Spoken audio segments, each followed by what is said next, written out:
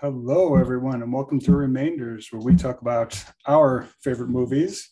Today, we're going to be starting part one of our double feature from Fritz Lang with the sci-fi classic Metropolis. My name is Patrick, and with me is the talented artist who always has fantastic new pieces of work behind him, Darren Varel. How you doing, bud? Doing great, Pat. Happy New Year to you, listeners, and Happy New Year to you, Pat. This is great. Starting off with a wonderful series. I can't wait to dig in. Um, I know it has been a great end of the year for me. Do you want to talk quickly about what your end of the year 2022 is like? No, mine was great, man. I'm just enjoying a couple of these pictures you got in the back right now, especially the count right there. That's fantastic. I mean, it's one of my favorite parts of starting the show. You know, I get to see firsthand all the new pieces of work, which have been plentiful this year. So, Yeah, if you're listening on the podcast and can't see it visually, that's we true. do add, yeah, but we do add these videos to Yeah, our YouTube page. And they're also on our website, remainderspod.com. So if you're wondering what we're talking about, sometimes what we see visually, you can always see it and go back and take a look on our website. yeah, man. Yeah.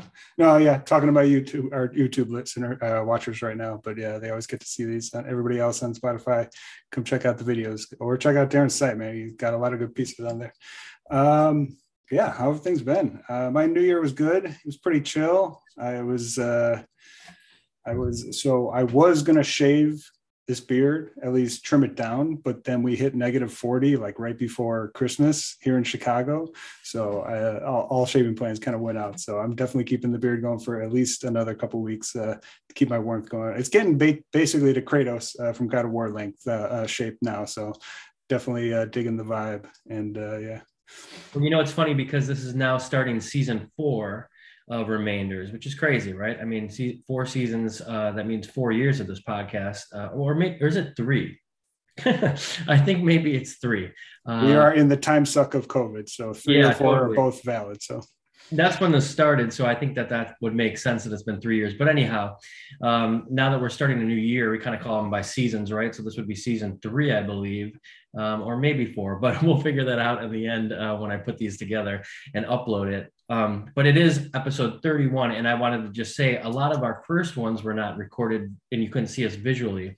But your beard was significantly smaller than it is now. And at some point, maybe in this season, the crowd out there may see it shorter than it has ever been, because I don't think anybody's ever seen you without a mammoth beard. it's happened before. I mean, the last time I was fully shaved was not crazy. It was definitely during COVID, so I know that.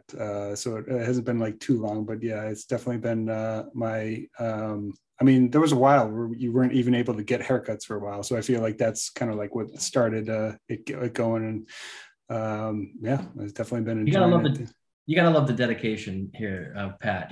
Keeping it going since the 2020 lockdown. Not bad. It's keeping it going, but I mean, there is a certain laziness that comes with having a beard. It's because I don't want to fucking have to take care of it. I let my barber do his magic every couple of months, and that's about it. So, well, speaking of the weather out there, I understand why you'd want to keep that for those negative temperatures, and I've heard it's bad. All my family's still in Chicago, as you know, but here in LA, we haven't had. This is the first day the sun's been out. Actually, right now while we're recording it, the sun's been out, but for the last week, it's been rainy, really cold, really dark, really dreary, and it really made me like not want to do anything. So, I still remember that I have it better than you guys do in Chicago, and I remember like when you're in Chicago, you definitely have like 4 months at, I'd say, the start of December all the way into like March, where there's nothing. You just feel no kind of excitement about anything. You just want to go to sleep and, take a warm shower all the time.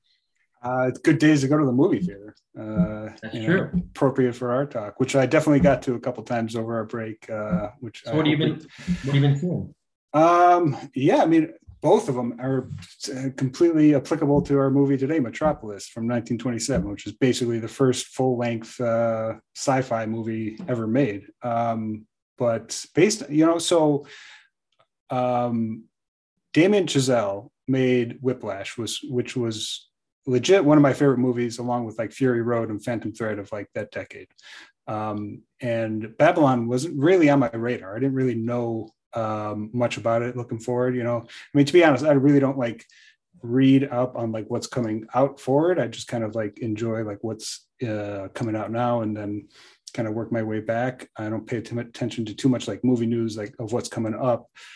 And so that one kind of, I feel like you talking about it was one of the first times I was hearing about it. But I ended up seeing it, and man, that movie blew me away. That was not quite what I expected, and it was substantially better than all my hopes for it. And if you haven't seen it, it's basically the story of silent filmmaking in the Hollywood area with Brad Pitt, and it was absolutely fantastic. It just definitely blew me away. Margot Robbie's incredible in it. Have you seen it yet? I have not seen it, and Okay. yeah, I feel bad because I was watching. So I've read Hollywood. I don't know anything about Babylon itself other than like what I was hearing about it. I think I told you at one point my girlfriend was like an extra in the film, and so like Yeah, that's right. Yeah, that's when I first heard about the film, that it was like like great cast, right? Brad Pitt, Margot Robbie, all these people. And you're like, this is going to be the blockbuster of the year. And she was, in these really cool scenes, got to be in like a scene with Brad Pitt, and like, oh, for real? Yeah, I didn't know yeah, that. That's great. yeah. Yeah, Like yeah, hearing these amazing stories that she would tell me kind of at the time, which was, I don't know, a year ago now or whatever. And it's all under a cloud of secrecy. They like, when they go on to these shoots, they don't ever like tell you the real name of the movie, so you kind of don't know what you're getting into. But then like they dressed her up in like all these like 30s outfits, and it was in a theater and stuff. So I'm really looking forward to seeing it, to see if I can pick her out. When they released the first image of it, it was like Brad Pitt, and in the background was like her laughing, and it was like it was like amazing. It was the first image that they released from it, and it was like, oh, that's awesome. I love it. totally cool.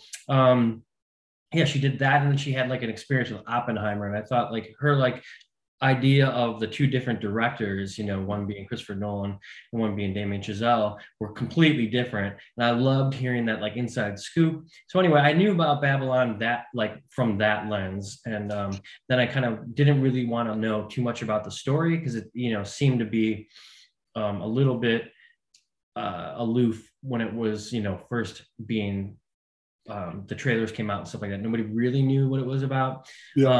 And I love Damien Chazelle. I love all of his films. Whiplash, of course, is probably one of the stars, but then La La Land, of course, I love. So I was really excited about it, and I was very surprised to see that it bombed at the box office the first week. I don't know how it's done since. I haven't really checked up on it, but I had heard mixed opinions from people that I really respect too. So you told me that you thought it was awesome. I think your text to me was Babylon slaps. I know if you say that, that means that you liked it. That was legit me walking out of the theater for sure. So okay, gotcha. Yeah. And then my friend Tom, who I respect his opinion, said he didn't really like it, and he loves Damien. It's like La La Land was probably one of his favorite films of all time. Like, oh wow, yeah. I was really surprised. But then I wanted to say, like, I've read the book Hollywood Babylon, Kenneth Anger's book, about sort of like the first exposure of Hollywood, behaving poorly, behaving badly. And then, there's a great podcast by Karina Longworth called You Must Remember This that I love. And she had like a series about that book. And then also Metropolis. Now I'm kind of seeing like, oh, Babylon's part of the story. So it's interesting. I wish I had seen Babylon before we're recording this. I will see it. I just haven't had any time with the holidays and stuff, but I'm glad one of us has, because it seems like all of those things I just mentioned somehow harken back to why Damien Chazelle made the movie Babylon. Yeah, I mean, the movie itself is very messy. So yeah, like I definitely know like it was pretty divisive amongst critics, and I'm sure regular moviegoers too. Well, not too many of the moviegoers that actually went to go see it. But yeah, it definitely is a messy movie, and it feels very uneven on parts, but like the messiness definitely all worked for me. Like, how do you mean messy? Just like not really put together story wise, or? Well, it's long as shit. It's as long as Avatar. So it's like pushing 3 hours and 15 minutes. So it's definitely got its in-depth scene. I mean, the title credit is like 30 minutes in, which I always love when a movie does that. And it definitely follows a lot of different trajectories and stories and characters in a way that, maybe sometimes feels disjointed when you're watching it. Like I said, it all worked for me for sure. Um, and I think there are some like really in-depth scenes that like just like show the filmmaking process that definitely stood out the most for me, that were absolutely hilarious. I mean, this has like a pretty, so to give a little insight, we're definitely going to be covering a little bit of Scorsese coming up this year, this season, with his very specific editing style. And this movie definitely takes a lot from that vibe. It definitely has a pretty Wolf of Wall Street vibe to it. Margot Robbie's in it. The guy who played Rugrat in Wolf of Wall Street, he was their accountant in their group. He plays like an assistant director in this, and in the first half, he's got a pretty prominent role. Fucking hilarious, because he just captures the tone of like this coked up assistant director trying to keep everybody in order, which was basically this circus of filmmaking at the time. Yeah, I mean, I was just kind of really taken aback by how much I enjoyed it. But like I said, like it is messy, so I could definitely see how like it tried a lot of people's patience, but definitely worked for me. And there is, so going into my next segment, I watched Avatar again. And this is basically going to be a segment of the show where I talk about Avatar and Darren rolls his eyes. We're just going to keep that going. Avatar, the new Avatar, I watched it again. Fucking great. Substantially better. Twice? What's up? Have you seen it twice now? Yeah, I've seen it twice now. Wow. It's fantastic. James Cameron, obviously no surprise, made a great sequel. He's definitely done that in the past. And I think I mentioned in the past, like I wasn't like all in on Avatar. I was all in on Cameron.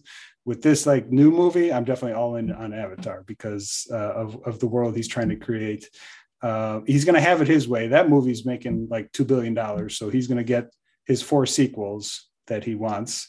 And so this is obviously the beginning of that. And it definitely sets up a lot of threads that I think are going to be pretty great. One with, and this isn't giving anything away, with Sigourney Weaver basically being the Jesus Christ character of the story. So wow. Yeah. This, you know, I have to say that, yeah, if you've listened to this podcast before, you know that I don't really love Avatar and I kind of don't understand it, but I have to say, a lot of people don't. Yeah. Well, I've only seen it one time and I saw it in the theaters, but it sounds like it has a lot of like depth to the story that I maybe missed the first time by just like, you know, all of the technological advances, which sometimes that overshadows a movie and what they're trying to communicate. And maybe that's what it did to me at that point. Because I also have a friend out here who's a director that I've worked with before, and he is like a gigantic James Cameron fan, just like you are. And he's like all in on Avatar. He's just, I can't believe that I wouldn't like it.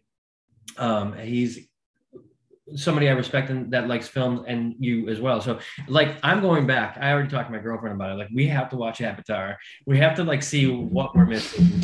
And then I have to go see Avatar 2 while it's in the theaters. I just have to, you know? A lot of it, I mean, to be clear, a lot of it is spectacle. He is a big budget blockbuster filmmaker. So you're not going to find a type of nuance that is in a lot of the movies that we love, but you know, I'm all for both. He's a broad storyteller, but he's a broad storyteller that employs technical achievement like nobody else. And he's just done that, you know, his entire fucking career. And it's clear, like with this one, to me at least, with this second one, because this is going to be the end of his career with movies. Like he was almost out on movies even before going into Avatar. So he's definitely dedicated the rest of his filmmaking career to Avatar. So there's not really going to be anything else other than that from movies from him, at least. And so that's, I mean, just as an achievement alone in that with his career, it definitely blows me away.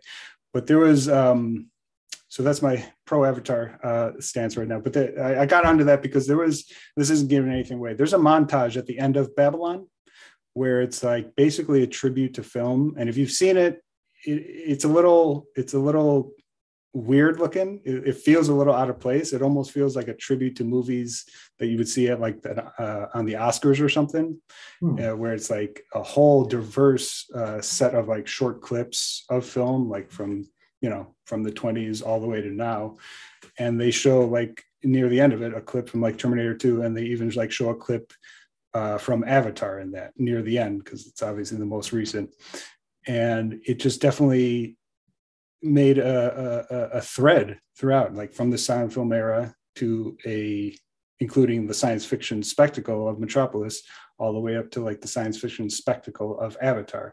So I thought that was like such a perfect capper to the couple movies that I was able to go see over the, Yeah, I mean, I had no idea about that. Sounds like, like Purple Rose of Cairo for like Woody Allen was like a tribute to movies, right? Like a lot of directors will do that. We spoke about it last week or whenever we filmed our last podcast. We talked about The Fablemans, which is like another tribute to the movies, right? Sounds like that's a bit of a theme going on right now, which I like. I love that. And everybody did it in their own like fun way. I don't know if you've ever seen Purple Rose of Cairo, but it's one of my favorite Woody Allen films.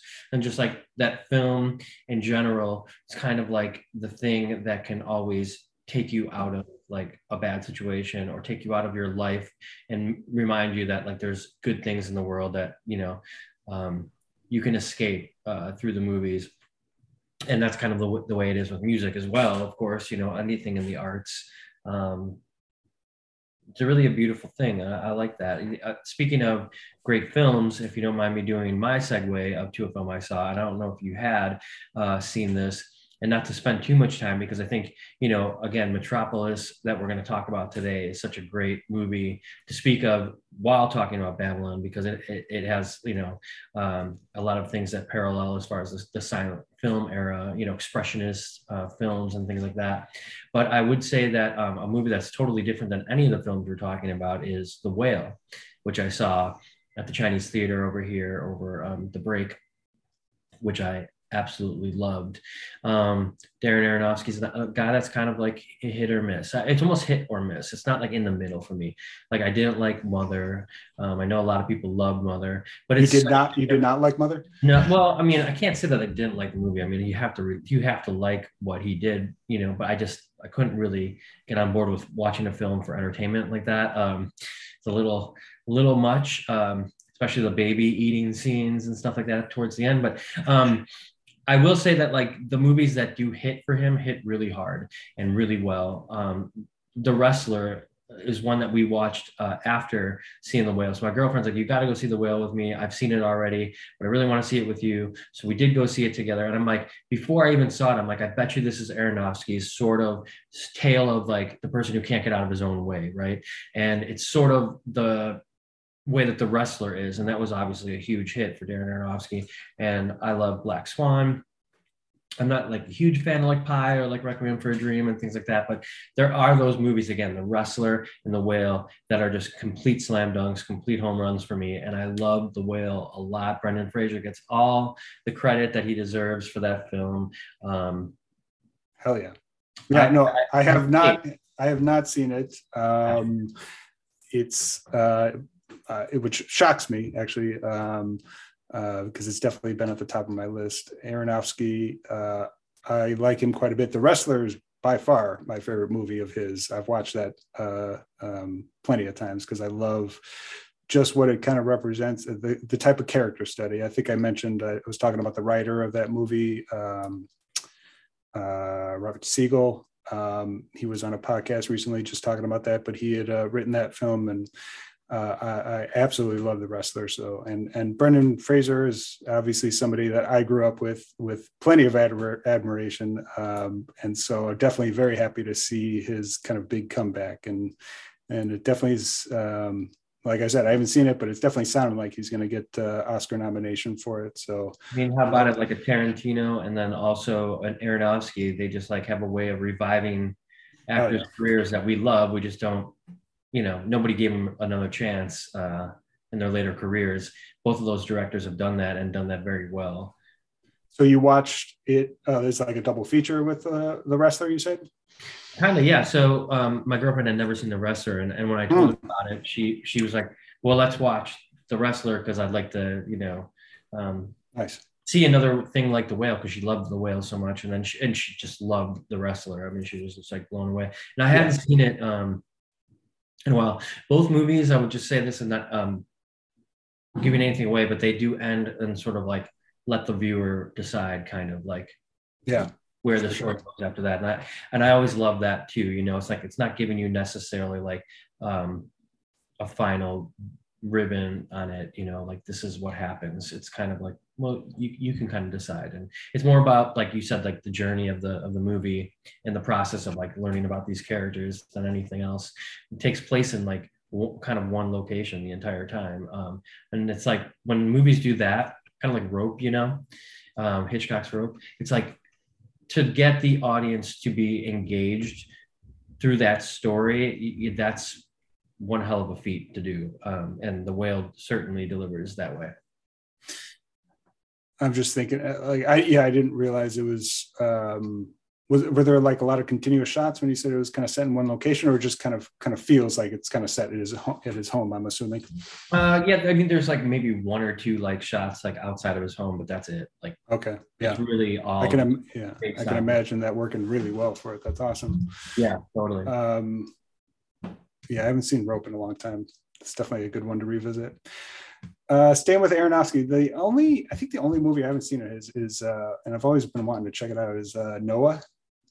I haven't seen. No, yeah, right. Obviously, a classic tale. It feels like The Outlier, just in terms of the type of movie, and the story, but maybe not. But yeah, that's the only one that I've never really seen. I've always been pretty interested. I've always heard like pretty good things about it. A lot of people had low expectations for it when it came out, and probably still do. But then every time I hear somebody talk about it, they say they're pretty positive on it. Aronofsky has a way of really talking about religion and kind of going for the jugular with it in some of his films. So he's and speaking of Mother, I remember Mother got the coveted like 0% audience score, which is it's coveted because that means that you did something special to make that many people of the general audience going. But public. The critics loved it, right? I think it was kind of split. But yeah, in general, it's usually something where it's like a lot of critics would recommend it, and then it gets like a coveted 0% from user score. They're like, yeah, the general public doesn't like my movie, which is a good thing. So yeah, I mean, a lot of times too, you see like a lot of these, like even Metropolis, like when they open, a lot of people are up in arms about it and they don't really love it. But then of terrible reviews, bad reviews when it came out. Stands the test of time. Then eventually, you kind of have to just like wait and see. And I will say, based on that, gosh, I forget my thought now. It had to do with Aronofsky. Oh, well, we'll come back to it. But yeah, like when you open a film and it doesn't do well, just wait. So let's see what time thinks of it. I mean, good art stands the test of time. That's cliche for a reason. I feel like people say that, so because it's definitely true. So should we get into discussing our main film today, Metropolis? I believe this is going to be, as you said at the start, a series, right? So it's a Fritz Lang series. Well, we're going to do a double feature. We're doing Metropolis today, which, man, this movie is bonkers. So I'm happy we got a chance to see it. I've seen clips before, but I've actually never watched the entire movie. Really? I've seen plenty of like clips over the years, and definitely watched part of it, but I definitely never sat down and watched the whole movie. And especially not the 2.5 hour restored version, which I think I read it was only in like 2008 that full version was like found. Does that sound familiar? Yeah, and that's why kind of like a lot of times they have to have explainer shots for different things when you're watching the film. Also, you can totally tell the one that is found footage because it's really grainy, a lot more grainy. Yeah, and it doesn't do the full frame.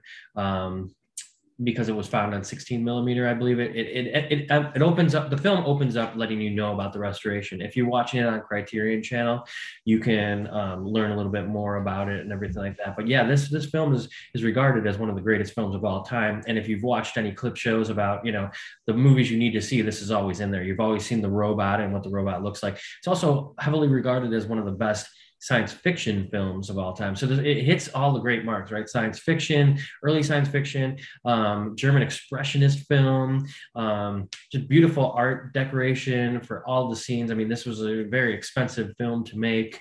And then it's got this great story of like the hierarchy, the rich versus the poor, and can they meet? And then the great beginning idea, and just to have the great theme showcased at the very beginning of the film, and you know exactly what you're getting into, right? Like the mediator between the head and the hands must be the heart. And I've always loved that saying, right? Like, okay, like people can think and they can do whatever they want. People can do a lot with their hands. They can work, they can think, but what's in between that? And it's the heart. It's the heart of a human being. It's the empathy. It's all the things that we talk about on this podcast that connect these two things. You know, without that, it's just really chaos. And what ensues, in this film, but also what a cautionary tale that still happens to this day. This film's from the 20s, and you're still talking about all of these themes all the way to 2023, which is when we're talking about this film.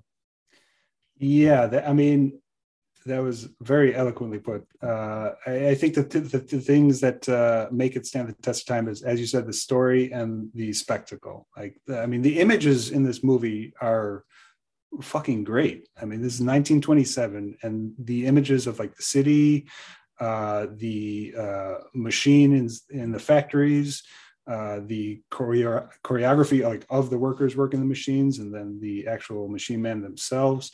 It has a look that like it's really crazy that you can look at this. I mean, we're pushing 100 years old on it now, and it still looks like this wonderful piece of art when movies were like still in its infancy. Like they didn't even know like what they were doing half the time, especially in a sci-fi movie. Like I said, I think I saw this was like the first like feature length sci-fi movie. Everything else before this was like short movies. So, but yeah, so like the visuals and like you said, the story, which I'll get into it in later in just terms of like how genius the execution of the story is. But what's your like when did you first kind of get into this movie or first see it?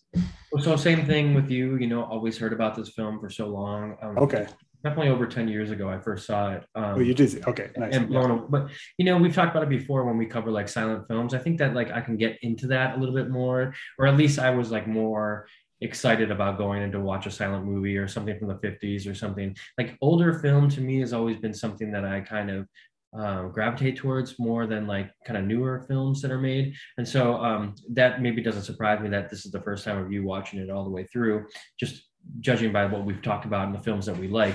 Yeah. But I don't doubt that it was always on your list of like, I got to see Metropolis someday. And when I saw it over 10 years ago, it blown away by all of the things that we talked about, the themes, just like the look of it. You know, you never see anything like that. And we talk about silent film a lot when we talk about people's expressions, right? And that has to do a lot. And one of my main things that stuck out to me then as in now is the way that the actors, you know, I don't know if it had to do something with the fact that they're German, you know, if it had to do the fact that it was just a time period and you had to kind of overact and overexpress yourself during these times to get the message across. But man, the woman who plays Maria, who is one of the main characters, but she's got a dual role as she becomes sort of the machine that they're building in the likeness of the woman who has since passed, that was kind of a tragic love story between the creator of the world and the inventor. And so this woman, Marie, is kind of there to provide hope, right? She's this kind of angelic character, but they eventually, as we see, use her ideals and her innocence against the workers. And again, you'll talk about I'm sure you'll talk about the story a little bit more, but the Marie, she has two played by Bridget Helm is her name. Maybe Brigitte, I don't know. Brigitte, yeah, definitely. If it isn't, it sounds cooler, so we're going with that. Right, Brigitte. But she is amazing. She has to play this like innocence, and when we first see her, she's with all of the sort of children of the workers to kind of see how the other half lives, and she's the shepherd of the children, right? To talk in biblical terms. And again, she sort of is like the hope for everybody. And then when she transforms into the machine and kind of has to be like this diabolical machine, she has this like thing she does with her eye that's like cocky, you know, and she's just like, she does these like movements like this, and she is fucking awesome. And then she does this like whole like sexual dance where like the, you know, all the people are like enamored, and man, that scene is insane too. Like to get like how people are easily swayed by like sex and different things, and like this film has everything. It tells the story of so much. I love it. I mean, I have it right here in my notes. Brigitte Helm, crazy good performance. I Yeah. no, it was her. Well Like, said. Well said. Yeah. by the end of the movie, it was definitely me watching her. It was one of the most enjoyable parts because, like you said, the dual roles and the two. It's not just like two regular people she's playing. She's playing a basically a almost like a goddess type figure. So, like you said, she gives kind of these sermons to the lowly workers who are being ruled by the rich billionaires up above. All these workers in the factory toiling away, literally like pushing the clock as a way to like get through their day.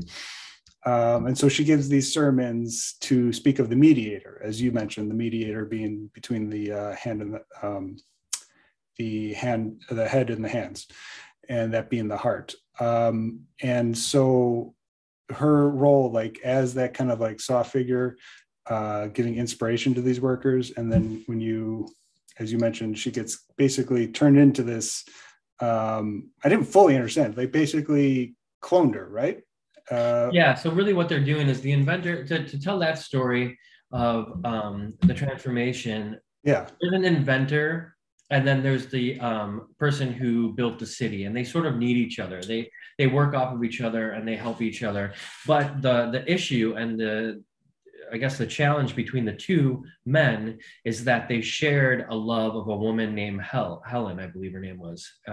They kind of use the word Hel, and they don't like spell it out when you see it on the title cards. So this is something that maybe you missed on the first watch. There's a lot to take. Yeah, in. I definitely didn't pick up on the them trying to create a past love of them. And that's why this movie has it all, because the person who created the Metropolis and who's, basically like say the president, yeah. Fredersen. He had a son with this woman who died. But the inventor who invented this machine invented the machine as a replacement for her, because they both lost something. They both were in love with this woman, but the inventor lost her, and then the president of the city, Fredersen, had a son with her, but she had passed away. I believe it was in childbirth. So that both men are deeply troubled by the fact that they lost her. And so the inventor decides to make a person in her likeness, and that's this machine. And so I believe, if you're saying you may have missed that. Okay, no, I mean, I just didn't realize it was really just the intention. I didn't realize that was the intention of creating that of the machine man that ended up being a clone of Maria.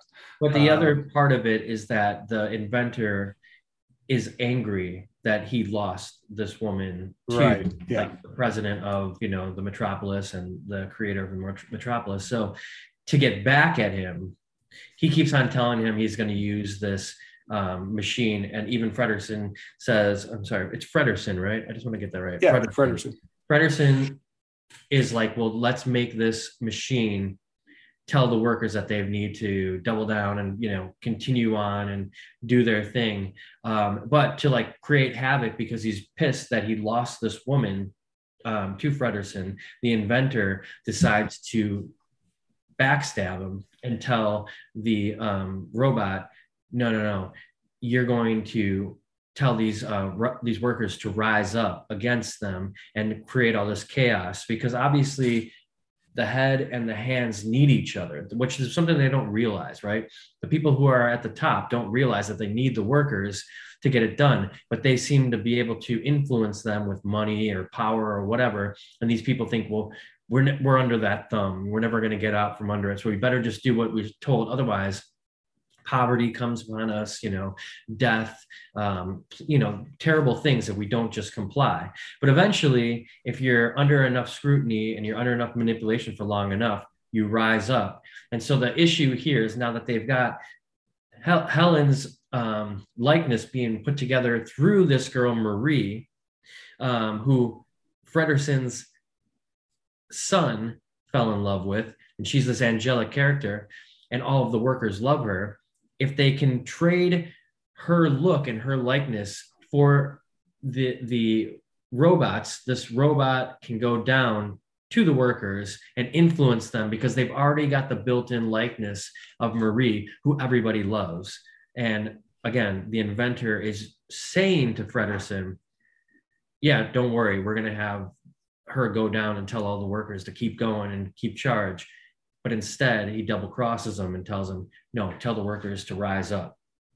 Yeah, I definitely missed part of the intention because when they started sending, because at one point Fredersen, the owner, president, whatever you want to call him, he agrees to it. He agrees to having the clone Marie, the machine man, have the workers revolt.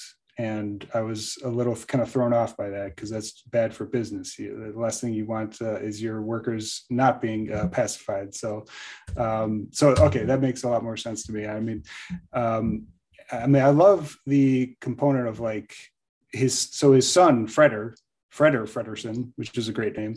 He's the one who discovers all the chaos in the factory, in his father's factory, and all the way that the workers are basically being fed to the grinding mouth to feed the machines and keep all the work going for the rich people above.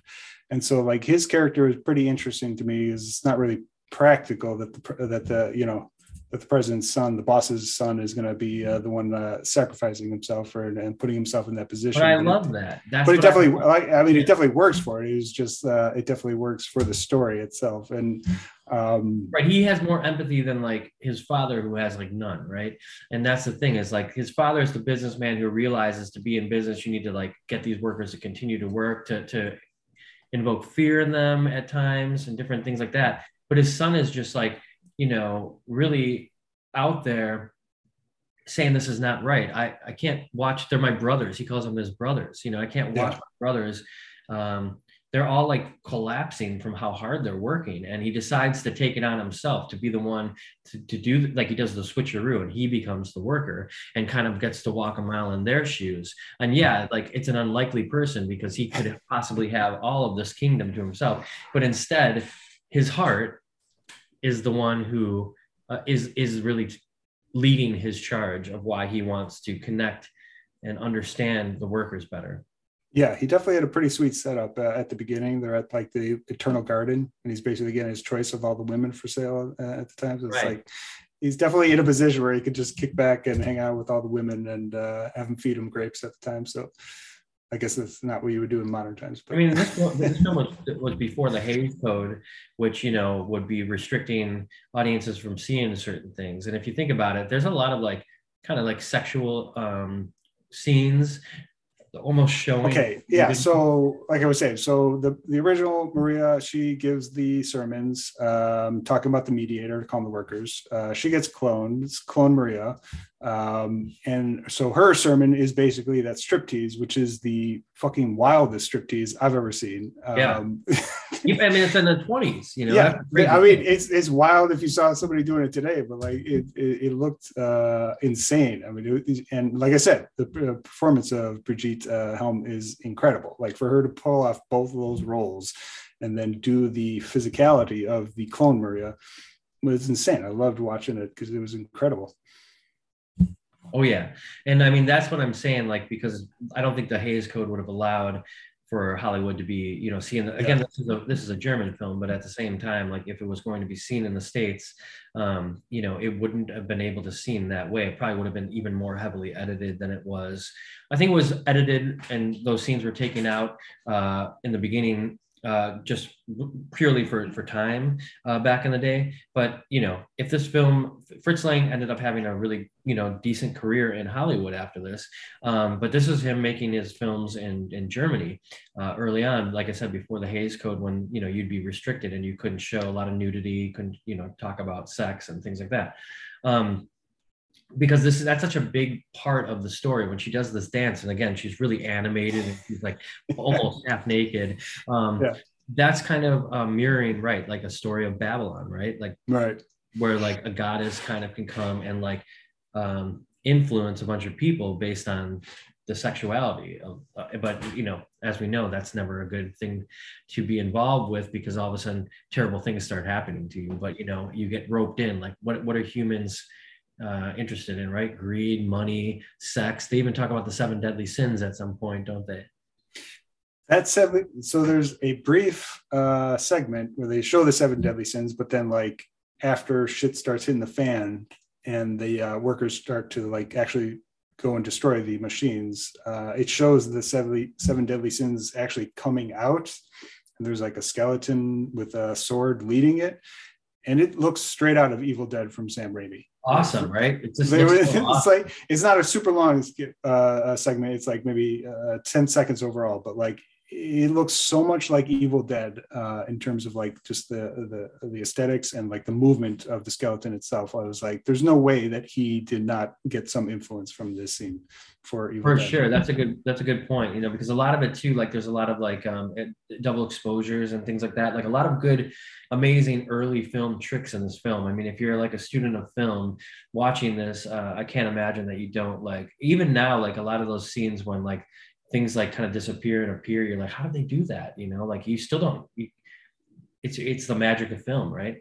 Yeah. I mean, a lot of the tricks were primitive at the like now they seem like, but at the same time, it's like they almost seem like more innovative than a lot of stuff now. It's like now you're just like, that's just a CGI character that a computer put in to the screen, whereas like stuff before, it actually had to play tricks with the physical film sometimes. And yeah, I definitely agree with you there.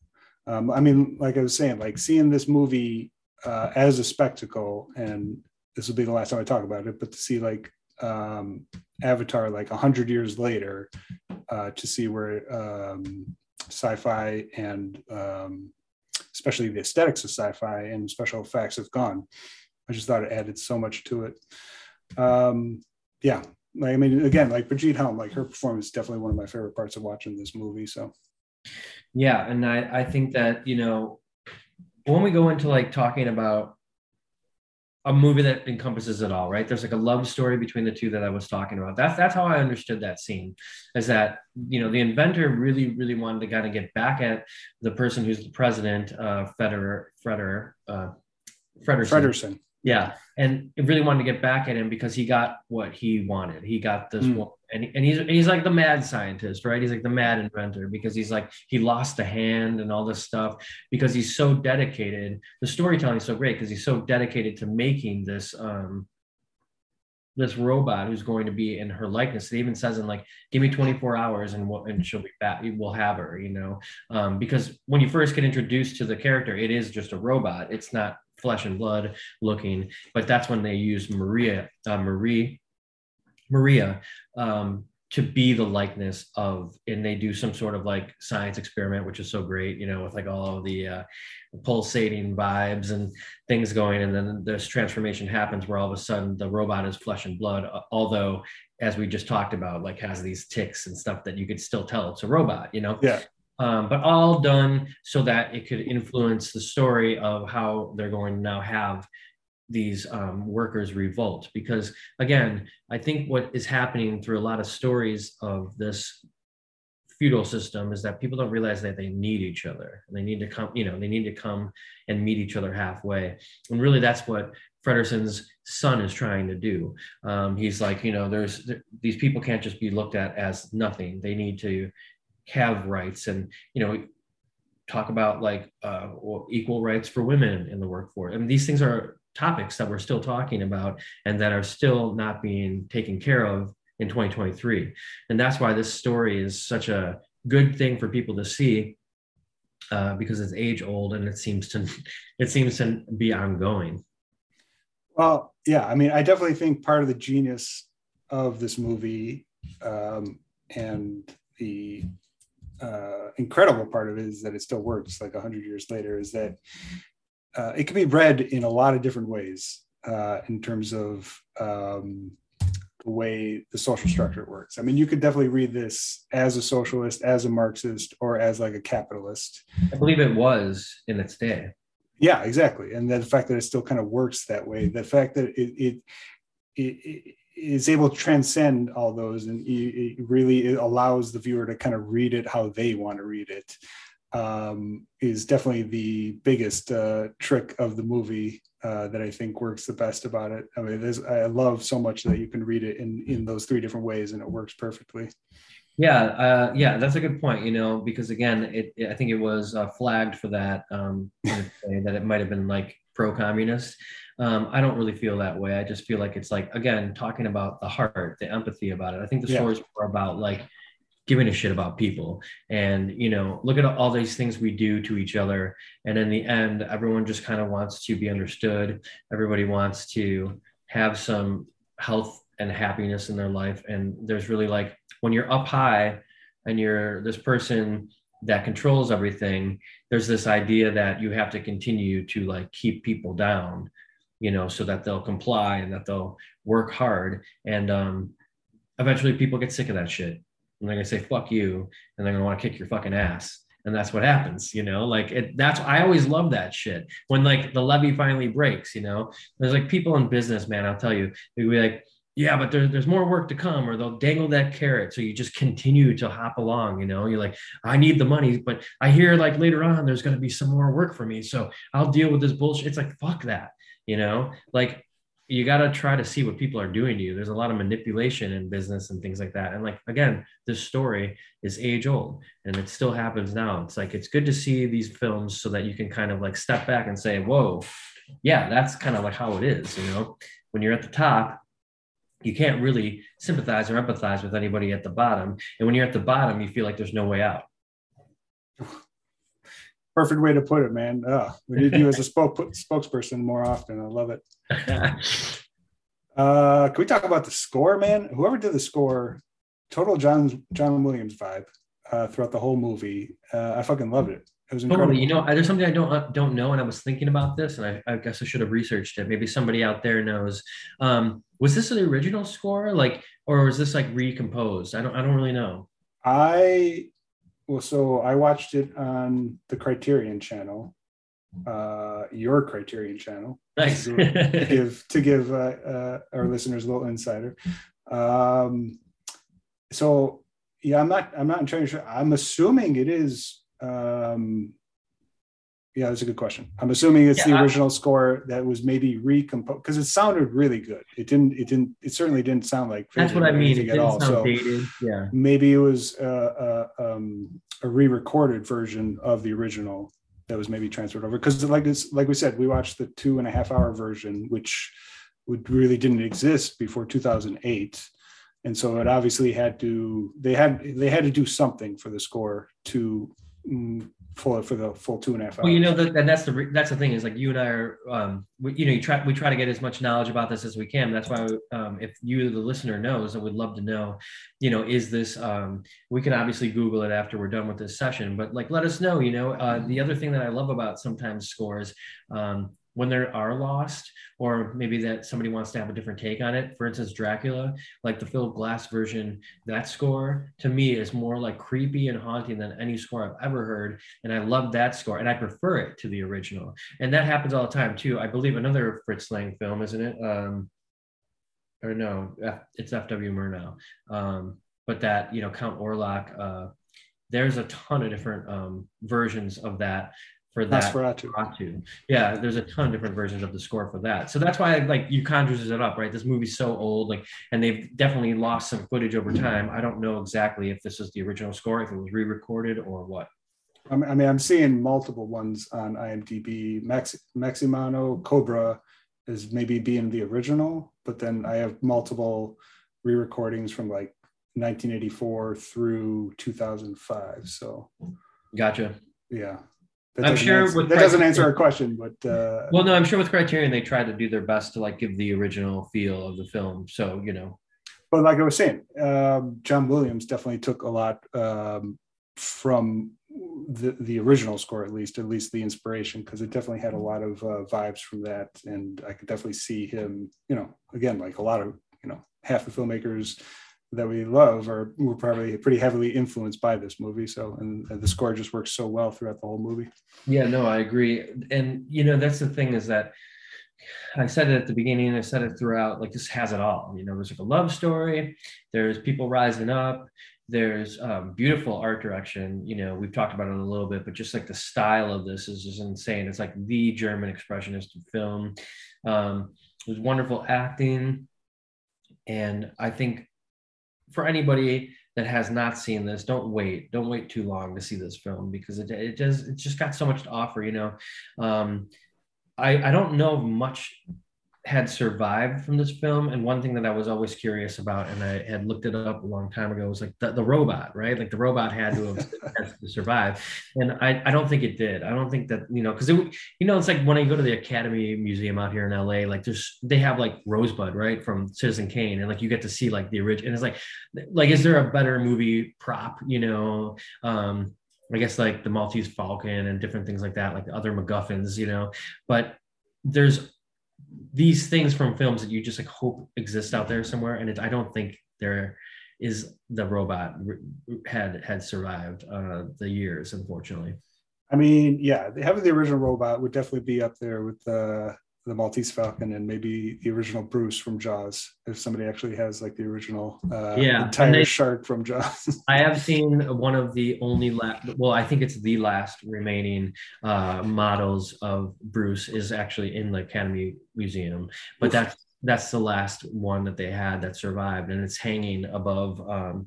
It's at the very top of the Academy Museum. It's hanging from the ceiling. It's fucking awesome, dude. You'd love it. Talk about a trifecta if you had all three of those. My God. Yeah. I mean, I was thinking about like, there's an alternate universe where, so I mentioned before, I saw the Cabinet of Dr. Caligari, like at a church with like a full symphony when I was like 7. Yeah. And and that put me down the path of probably being, the horror fan, the horror hound that I am today. I feel like there was an alternate universe. If I saw this, like with a full symphony, like in a church when I was 7, like sci-fi would be like my complete jam today more than anything else. So, I mean, it still is, but it would definitely be at the top because of how influential this movie is, and seeing it probably at a young age with that type of experience. And I mean, being able to see it in a theater now even would be great. So I know. Yeah. I feel like with 100 years coming up, right, it should be something that they re-release in theaters, and I'm sure they will. There's nothing like seeing an old film like this, especially a silent one, like it deserves your attention. It deserves, we talk about it all the time, putting your phone down and like really trying to focus in, but like, especially a silent film, if you don't, you miss it all, Talk about smashing the technology in early in this movie. And all I was thinking about was how the phones have come along since then. So Totally. Yeah. I love that this is like your first watch through fully. I'm glad that we decided to talk about this today, because I've always loved this film. It is a big one, as far as like greatest films of all time.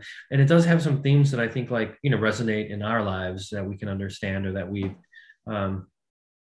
experienced in our own, personal lives. Hell yeah. Love it. And just found out, just getting in enter the public domain this week. Yeah. So what does that mean? I saw that too. Like, does that mean that you can? Public domain means anybody can use it for any reason whatsoever. It's like public art. Wow. So like you can screen it for a showing for people. You can clip it for an art project, or show it clips on YouTube if you want. Like basically you can use it for monetary gain if you want to. Yeah. I mean, it's just it's available. It's not copyrighted by anybody. There's nobody who is going to be like telling you to take it down if you're just utilizing a piece from it. So yeah, I mean, it's a time thing. I don't know all the rules on it, but it has to do with how long copyrights last, and then if they expire, it's just available for the public to use. I remember that was like something that happened to It's a Wonderful Life, like when I was a kid, and they were like, oh yeah, like it's on every channel this Christmas because nobody owns it. Right. But I think eventually somebody does pick it up, right? And then so anybody can watch it for free really anywhere now. So I mean, I watch, like we said, we watch it on Criterion. This is another plug for a Criterion channel because it's fucking great, but you can definitely watch it on YouTube for free if you want. So yeah, I don't know, and usually Criterion. I don't know if you saw this or not. I didn't really look into it because I didn't have much time to go into the extra features. But usually Criterion does a really good job of having like extra featurettes and things like that. new and old like footage of talking about the film with scholars or the filmmakers themselves. Um, you know, like a track of uh, commentary and things like that. So this film especially might have a lot of that, and I would I've seen a lot of the things that they've put together for different films that I just get a lot from, especially Ulmer's Detour, which is one of my favorite. Mm. Um, it's always been like one of my favorite film noirs, but it was always like such a shitty copy when you were like a kid. Like you would watch it and it was not very good. They have so many cool featurettes on that film that you can watch about the restoration and making the film that I just love going back and seeing. So I'm not sure if Metropolis has that, but if it does, I'm going to go looking back and see. Yeah. Yeah, no, I definitely want to check out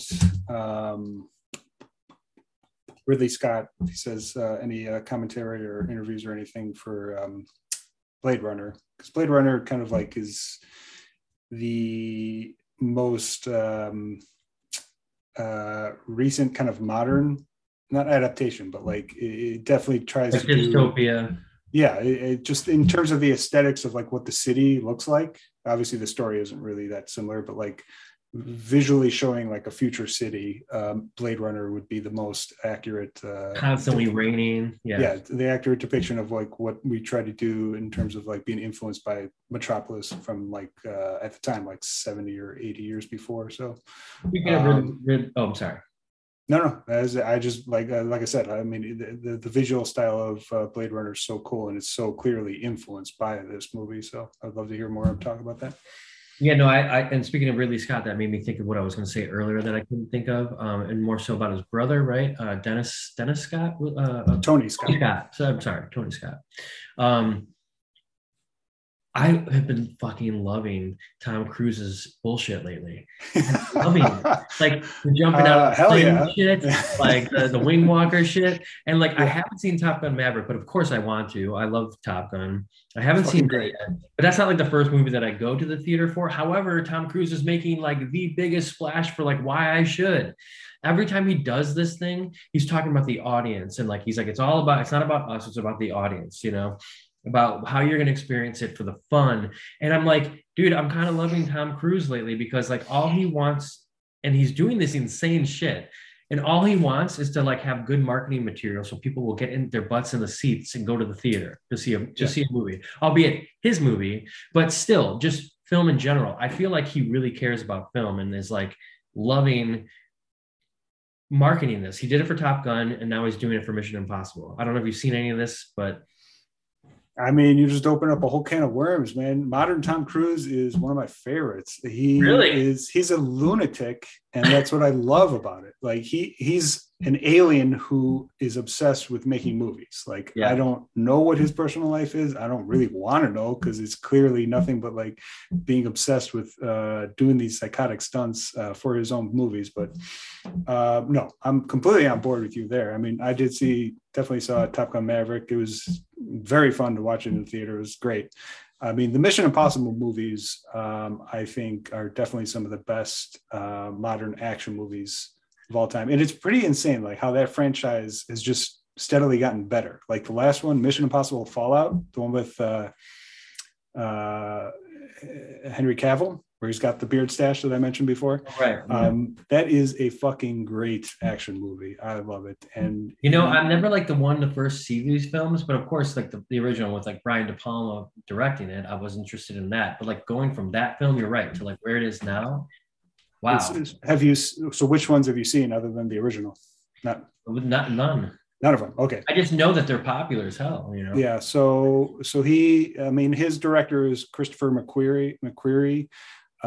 He wrote The Usual Suspects. That's kind of how he's got started. And another great film. Yeah, that was kind of his beginning, and they kind of started making movies together with he's done two of the last Mission Impossible movies, and it's just they work, him and Tom Cruise, they like are just the same type of crazy when it comes to the type of movies that they want to make. So yeah. Man, and talk about like, Usual Suspect is like a crime caper, then like add extra like shit, like if it's anything like that and the writing behind that, and then all of a sudden you've got all of this action stuff. I can't imagine that they're not films. Yeah.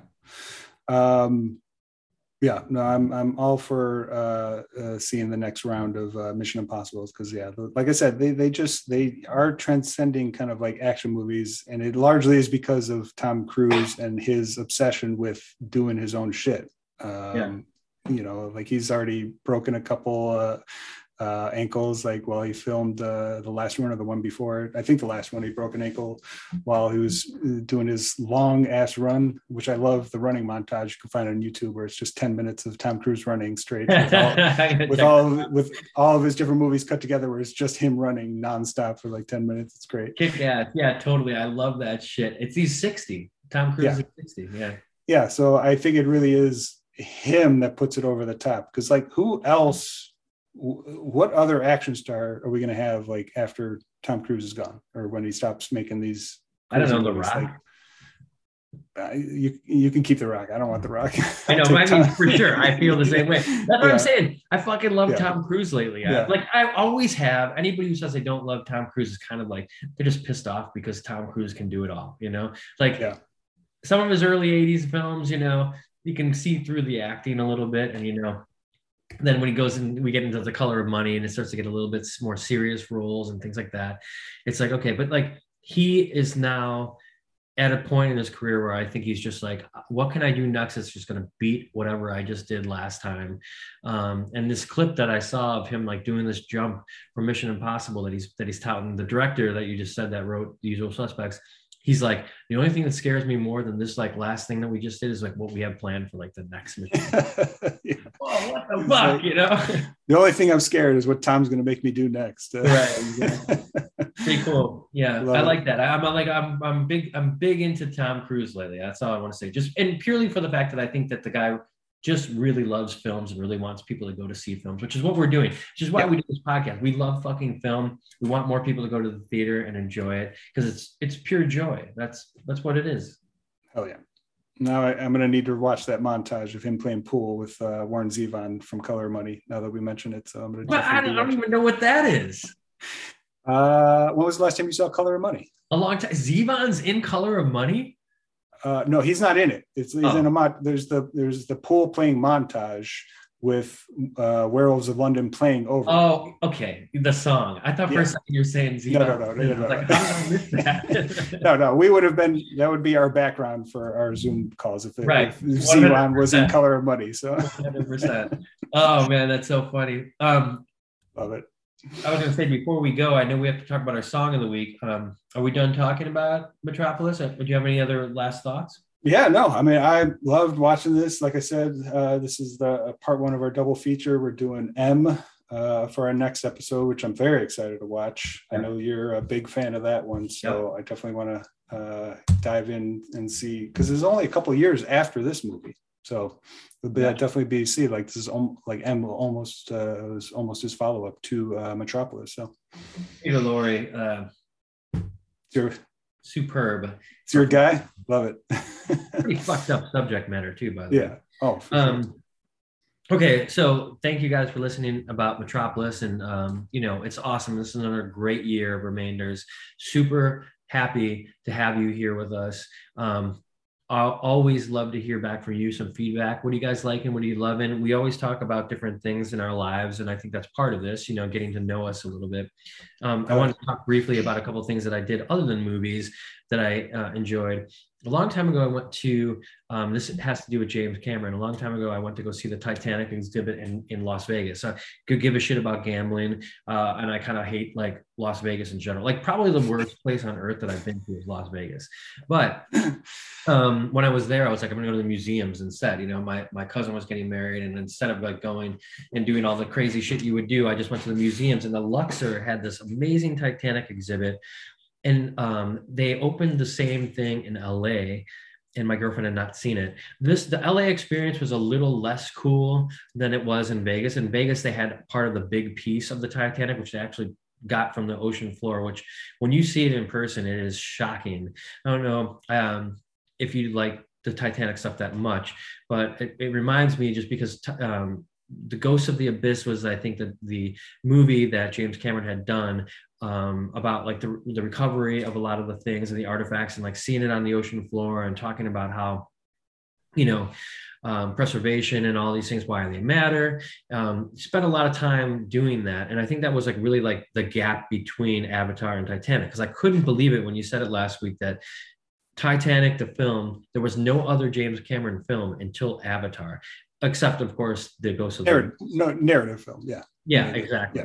Yeah. Or Hollywood film, we could say, but I recommend it just because of like how nice it is to like hear the story about the Titanic. When I was in Southampton with TLB, we played in the place where the Titanic took off, and there's a museum there about the Titanic. So if you're overseas and you're listening to this, the Southampton Museum about the Titanic is one of the best museums I've ever been to. I was grateful that I got to go there and see it. It was like right before we played the show, you got to like look out on like the harbor or whatever you want to say, where the Titanic left port. And a lot of that exhibit on the Titanic there was about the people, the workers, talking about, Metropolis here, the people that like had to go and like find a job. So they went on the, all the people of Southampton ended up going and working on the Titanic, which ultimately sealed their fate.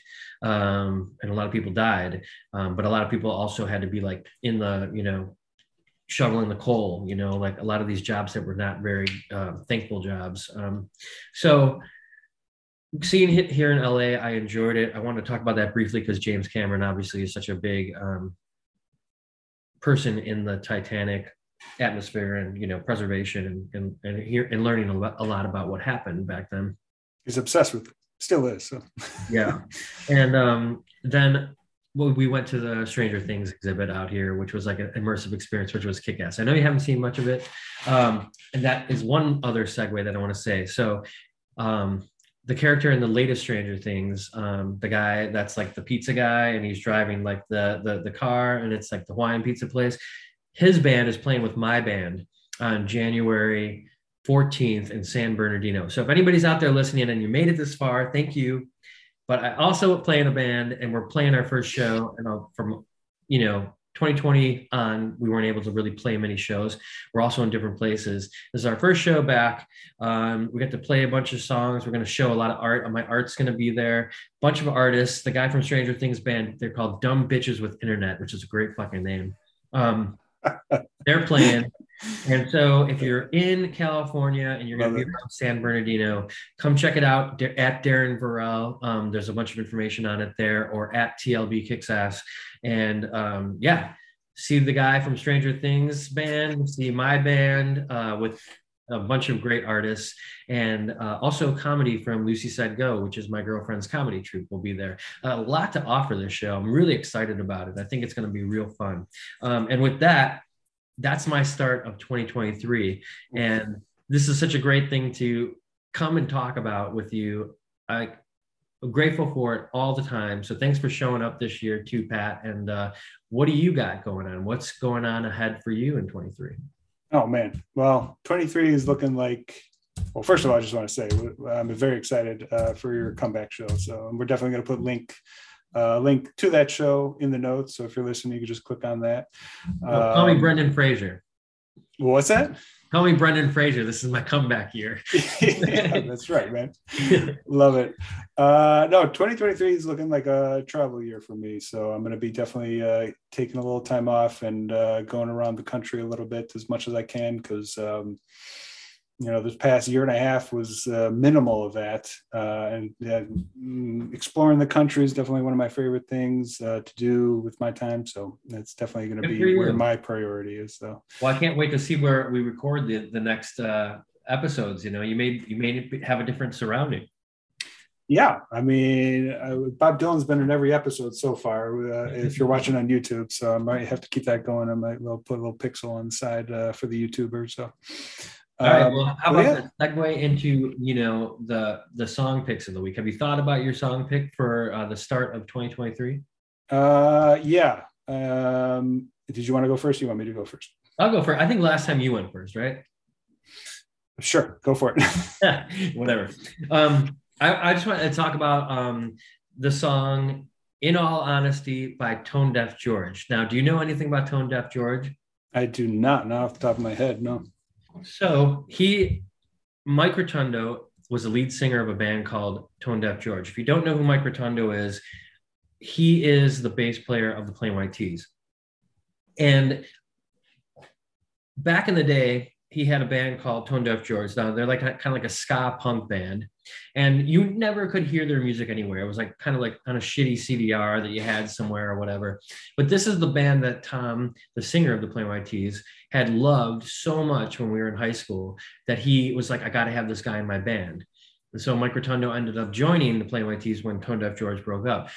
As of a week ago, it was released on Spotify, and it's so great. It was so great to hear it again. My brother's been fucking around doing his own podcast with Mike Rotundo. So it kind of spills into that. Eric's doing this podcast with Mike Rotundo, and I think it's called Boombox RV, where they're going to explore and talk to a bunch of people about music, life, kind of like what we do, but it's kind of more centered on musicians from our era, in our neighborhood, all those kind of things. And so with that, they've kind of been releasing some old music.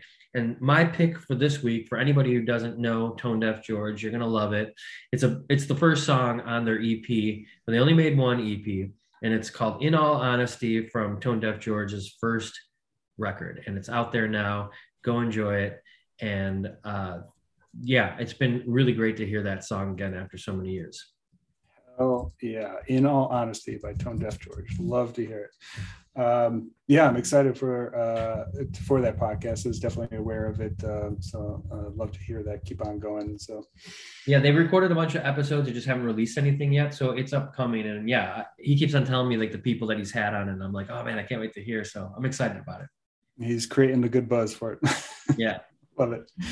Very cool. Love it. Okay, yeah. So my pick this week is by somebody that we've talked about before, Nick Cave. I finished reading his book, Faith, Love, and Carnage, which I highly recommend. And in it, he gets pretty candid about his future with music, and he's pretty dead set on being done with like rock and roll. In moving into a far more spiritual kind of tone, which he's definitely had in his last couple albums, and I think he's only going to keep on going with that. So any type of like garage rock or post-punk hardcore vibes that he's had throughout, his 40 years, pretty much going to be gone from now on, which I'm looking forward to seeing what he does like in the future. But so my pick this week is from Grinder Man, which was his garage rock side project from the late 2000s, which was his basically musical release in terms of wanting to get all the aggression that he had out, that he was kind of keeping on low for the bad season with his individual projects. And so they released 2 albums of pretty dark garage rock, very fun music though. And I love what they did with it. So my song this week is Heathen Child on Grinderman 2. Pretty raucous song. I love the use of the guitars in this, and the lyrics just are so fitting for Nick Cave. And so this is kind of a farewell to this type of masochistic and crazy sounding Nick Cave that we're not going to get anymore. So yeah. If you're anything about you, it's that you love Nick Cave. Yeah, well, that's going to be the end of me talking about it for a little while, but I needed to get a little love for Grinderman, which I don't think we. No, that's cool, and I like hearing also the book pick as well. What's the name of his book that he just released? Because I know that was something you wanted to read, so you just finished it. Yeah, I finished it a little while ago. Faith, Love, and Carnage. It's really just an interview book, a conversation about. Exactly the title, Faith, Love, and Carnage, and throughout his whole life and what it's been leading up to till now, in terms of art and loss and everything in between. And he just gets very candid on where he's going, like as an artist. And so it was very, I mean, if you're a fan of Nick Cave, definitely recommend the book. Like I said, it's a pretty easy read with it being an interview format, and he gets pretty upfront with what his regrets and challenges are in life. So yeah. Well, awesome. Grinder, I'm sorry. Just one little disclaimer. If you don't like overly misogynist lyrics, stay away from Grinder Man. I'm just going to be totally honest with you. Like it's satire for sure, but if you're not a fan of that, you can skip to his solo stuff. And gotcha. Maybe saying that will get you to listen to it probably more. So, yeah, right. The thing that I'm not supposed to listen to, I want right. Exactly. Yeah. Cool. I'm excited about that pick, man. Yeah, I know that you've hit Meet the Grinder Man a long time ago, and definitely some of those, like you said, like kind of like more rock and roll from him. Is there only 2 records from Grinder Man? Is that right? Yeah, they only did 2. Like I said, it was a side project that he was getting his more primal music out at the time, and it was. I mean, it sounds like his early, like late 70s stuff. So that's definitely what it was, like a throwback for him. So, gotcha. Cool, yeah. Awesome pick. I can't wait. So we have a playlist going on Spotify that Pat will put a link to in the episode show notes, and you can listen to all of our picks from the last 5 or 6 episodes that we've taped. And yeah, it's a pretty cool and awesome and eclectic, I'd say, list that we've put together so far. Hell yeah. Eclectic, that's definitely what we're going for, and it's definitely shaping up to be pretty badass, so pretty happy the way it's going. Just like our movie picks, I mean, you never know what you're going to get with us, like here we're talking about a silent film, but then Razorback may come up, and we're talking about an 80s horror film from Australia. It's like you never know.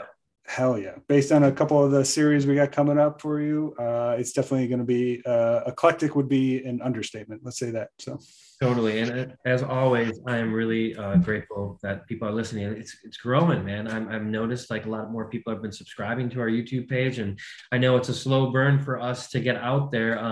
We record these when we have time, but we're trying to keep it more consistent. So appreciate everybody listening and watching on YouTube. Just more to come. Hey man, I always love talking with you. So definitely like a day at the beach for me. Yes, sir.